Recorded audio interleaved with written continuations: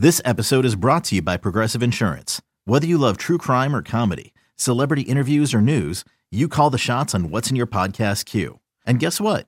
Now you can call them on your auto insurance too with the Name Your Price tool from Progressive. It works just the way it sounds. You tell Progressive how much you want to pay for car insurance, and they'll show you coverage options that fit your budget. Get your quote today at Progressive.com to join the over 28 million drivers who trust Progressive. Progressive Casualty Insurance Company and Affiliates. Price and coverage match limited by state law. Game one of a split twin bill between the Indians and the Twins. The Indians have won 9 straight games at Target Field, and they have a threat at the top of the first for Jay Bruce. The pitch. Bruce lines a base hit towards center field. That'll score Lindor and Kipnis. Stopping at second is Jose Ramirez.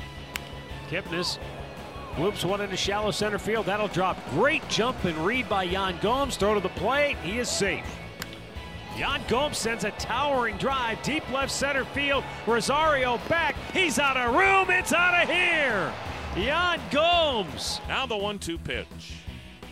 Kipnis with a drive. Deep right field. This ball is off the very top of the wall, and Kipnis in jogging. Now it's called a home run. What the heck? Geyer, a little jam job. It's going to drop, and coming around third, Santana is going to score. So Brandon Geyer picks up the RBI bloop single. The Indians take game one with ease, 9-3, extending their winning streak to 6. It's also their 10th straight win at Target Field. Bradley Zimmer singled in the 9th to snap an 0-for-36 skid, the longest single-season hitless drought for an Indians player since 1987. A 3-run homer by Yan Gomes broke it open in the 8th as the Indians went on for a 10th consecutive win at Target Field, this one by a 9-3 final. Here is Indians skipper Terry Francona. Oh, yeah, I mean, shoot, 40-pitch inning, my goodness. You know, we were kind of commenting, you know, their guy, I think it was 17 pitches, he didn't have an out yet. Then we look up and Carrasco's at 26. That's a hard way to start the game. So staying out there for 5 and for the most part keeping them off the scoreboard, we'll take it because that had a chance to be a complete bullpen game. What do you have on Ramirez? He's okay. He got a floor scan or floor scope, and that was okay. So they took him for x-rays, and it came back negative. And, I mean, there's a chance he's even available in the second game. I think it just hit him like right here where there's that, like on the nerve where for a few minutes there he was feeling it pretty good. How nice was it to be able to bring Cody in, you know, those 5 pitches? But you know what I mean? And that was the idea. I mean, because of his versatility and his willingness, you know, sometimes, I mean, that for me, the game was on the line there. We don't need to let them crawl back into that game just so it's a safe situation in the 9th. But because he threw 5, he'll be available in the second game. Pulling Cookie at 94 pitches, was there anything to that, or was it just? I just thought the first inning took a lot out of him, a lot.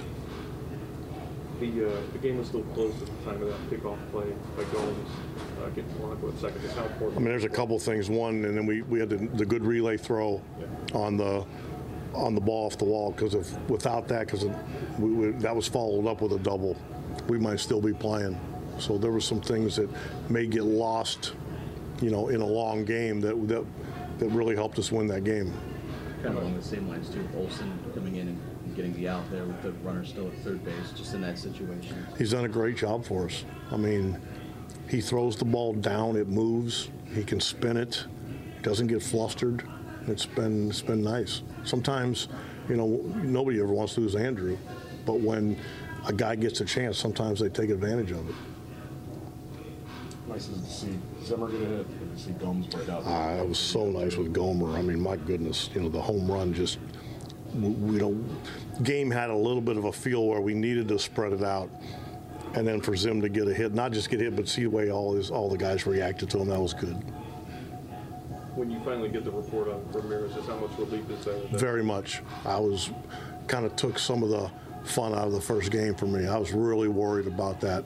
I mean, it's just the way he reacted to it, and you know, the trainers kind of being indecisive. It was kind of nagging at me. It was really good to hear. 2 batters after Yan Gomes cleared the bases with a 3-run homer. Jason Kipnis also went deep, aiding the cause in the Indians' 9-3 win against the Twins on Thursday afternoon. Kipnis spoke to the media after the game. But you saw him kind of find it and turn it up a notch there from then on, and you saw him kind of breezing through their lineup with a couple quick at-bats. He was looking good, so hopefully he's obviously not the outing that he wanted right now for distance-wise, but he likes to go later in games, but we'll take 5 strong innings and a lead from him every time. You're like everybody else. You see Hosey get hit. Yeah. What goes through your mind? You've been through injuries. You know what it's like. Yeah. What goes through your team's mind when that happens? Can't say it on the air right now, but I mean, we know how big of a part he plays in the versatility that he offers us, and I mean, he's been our best hitter for a long time this season, and his value's through the roof, and so hopefully it's nothing serious, and hopefully he's back soon. Following Game 2 on Thursday night, the Indians head to Kansas City for a weekend series against the Royals.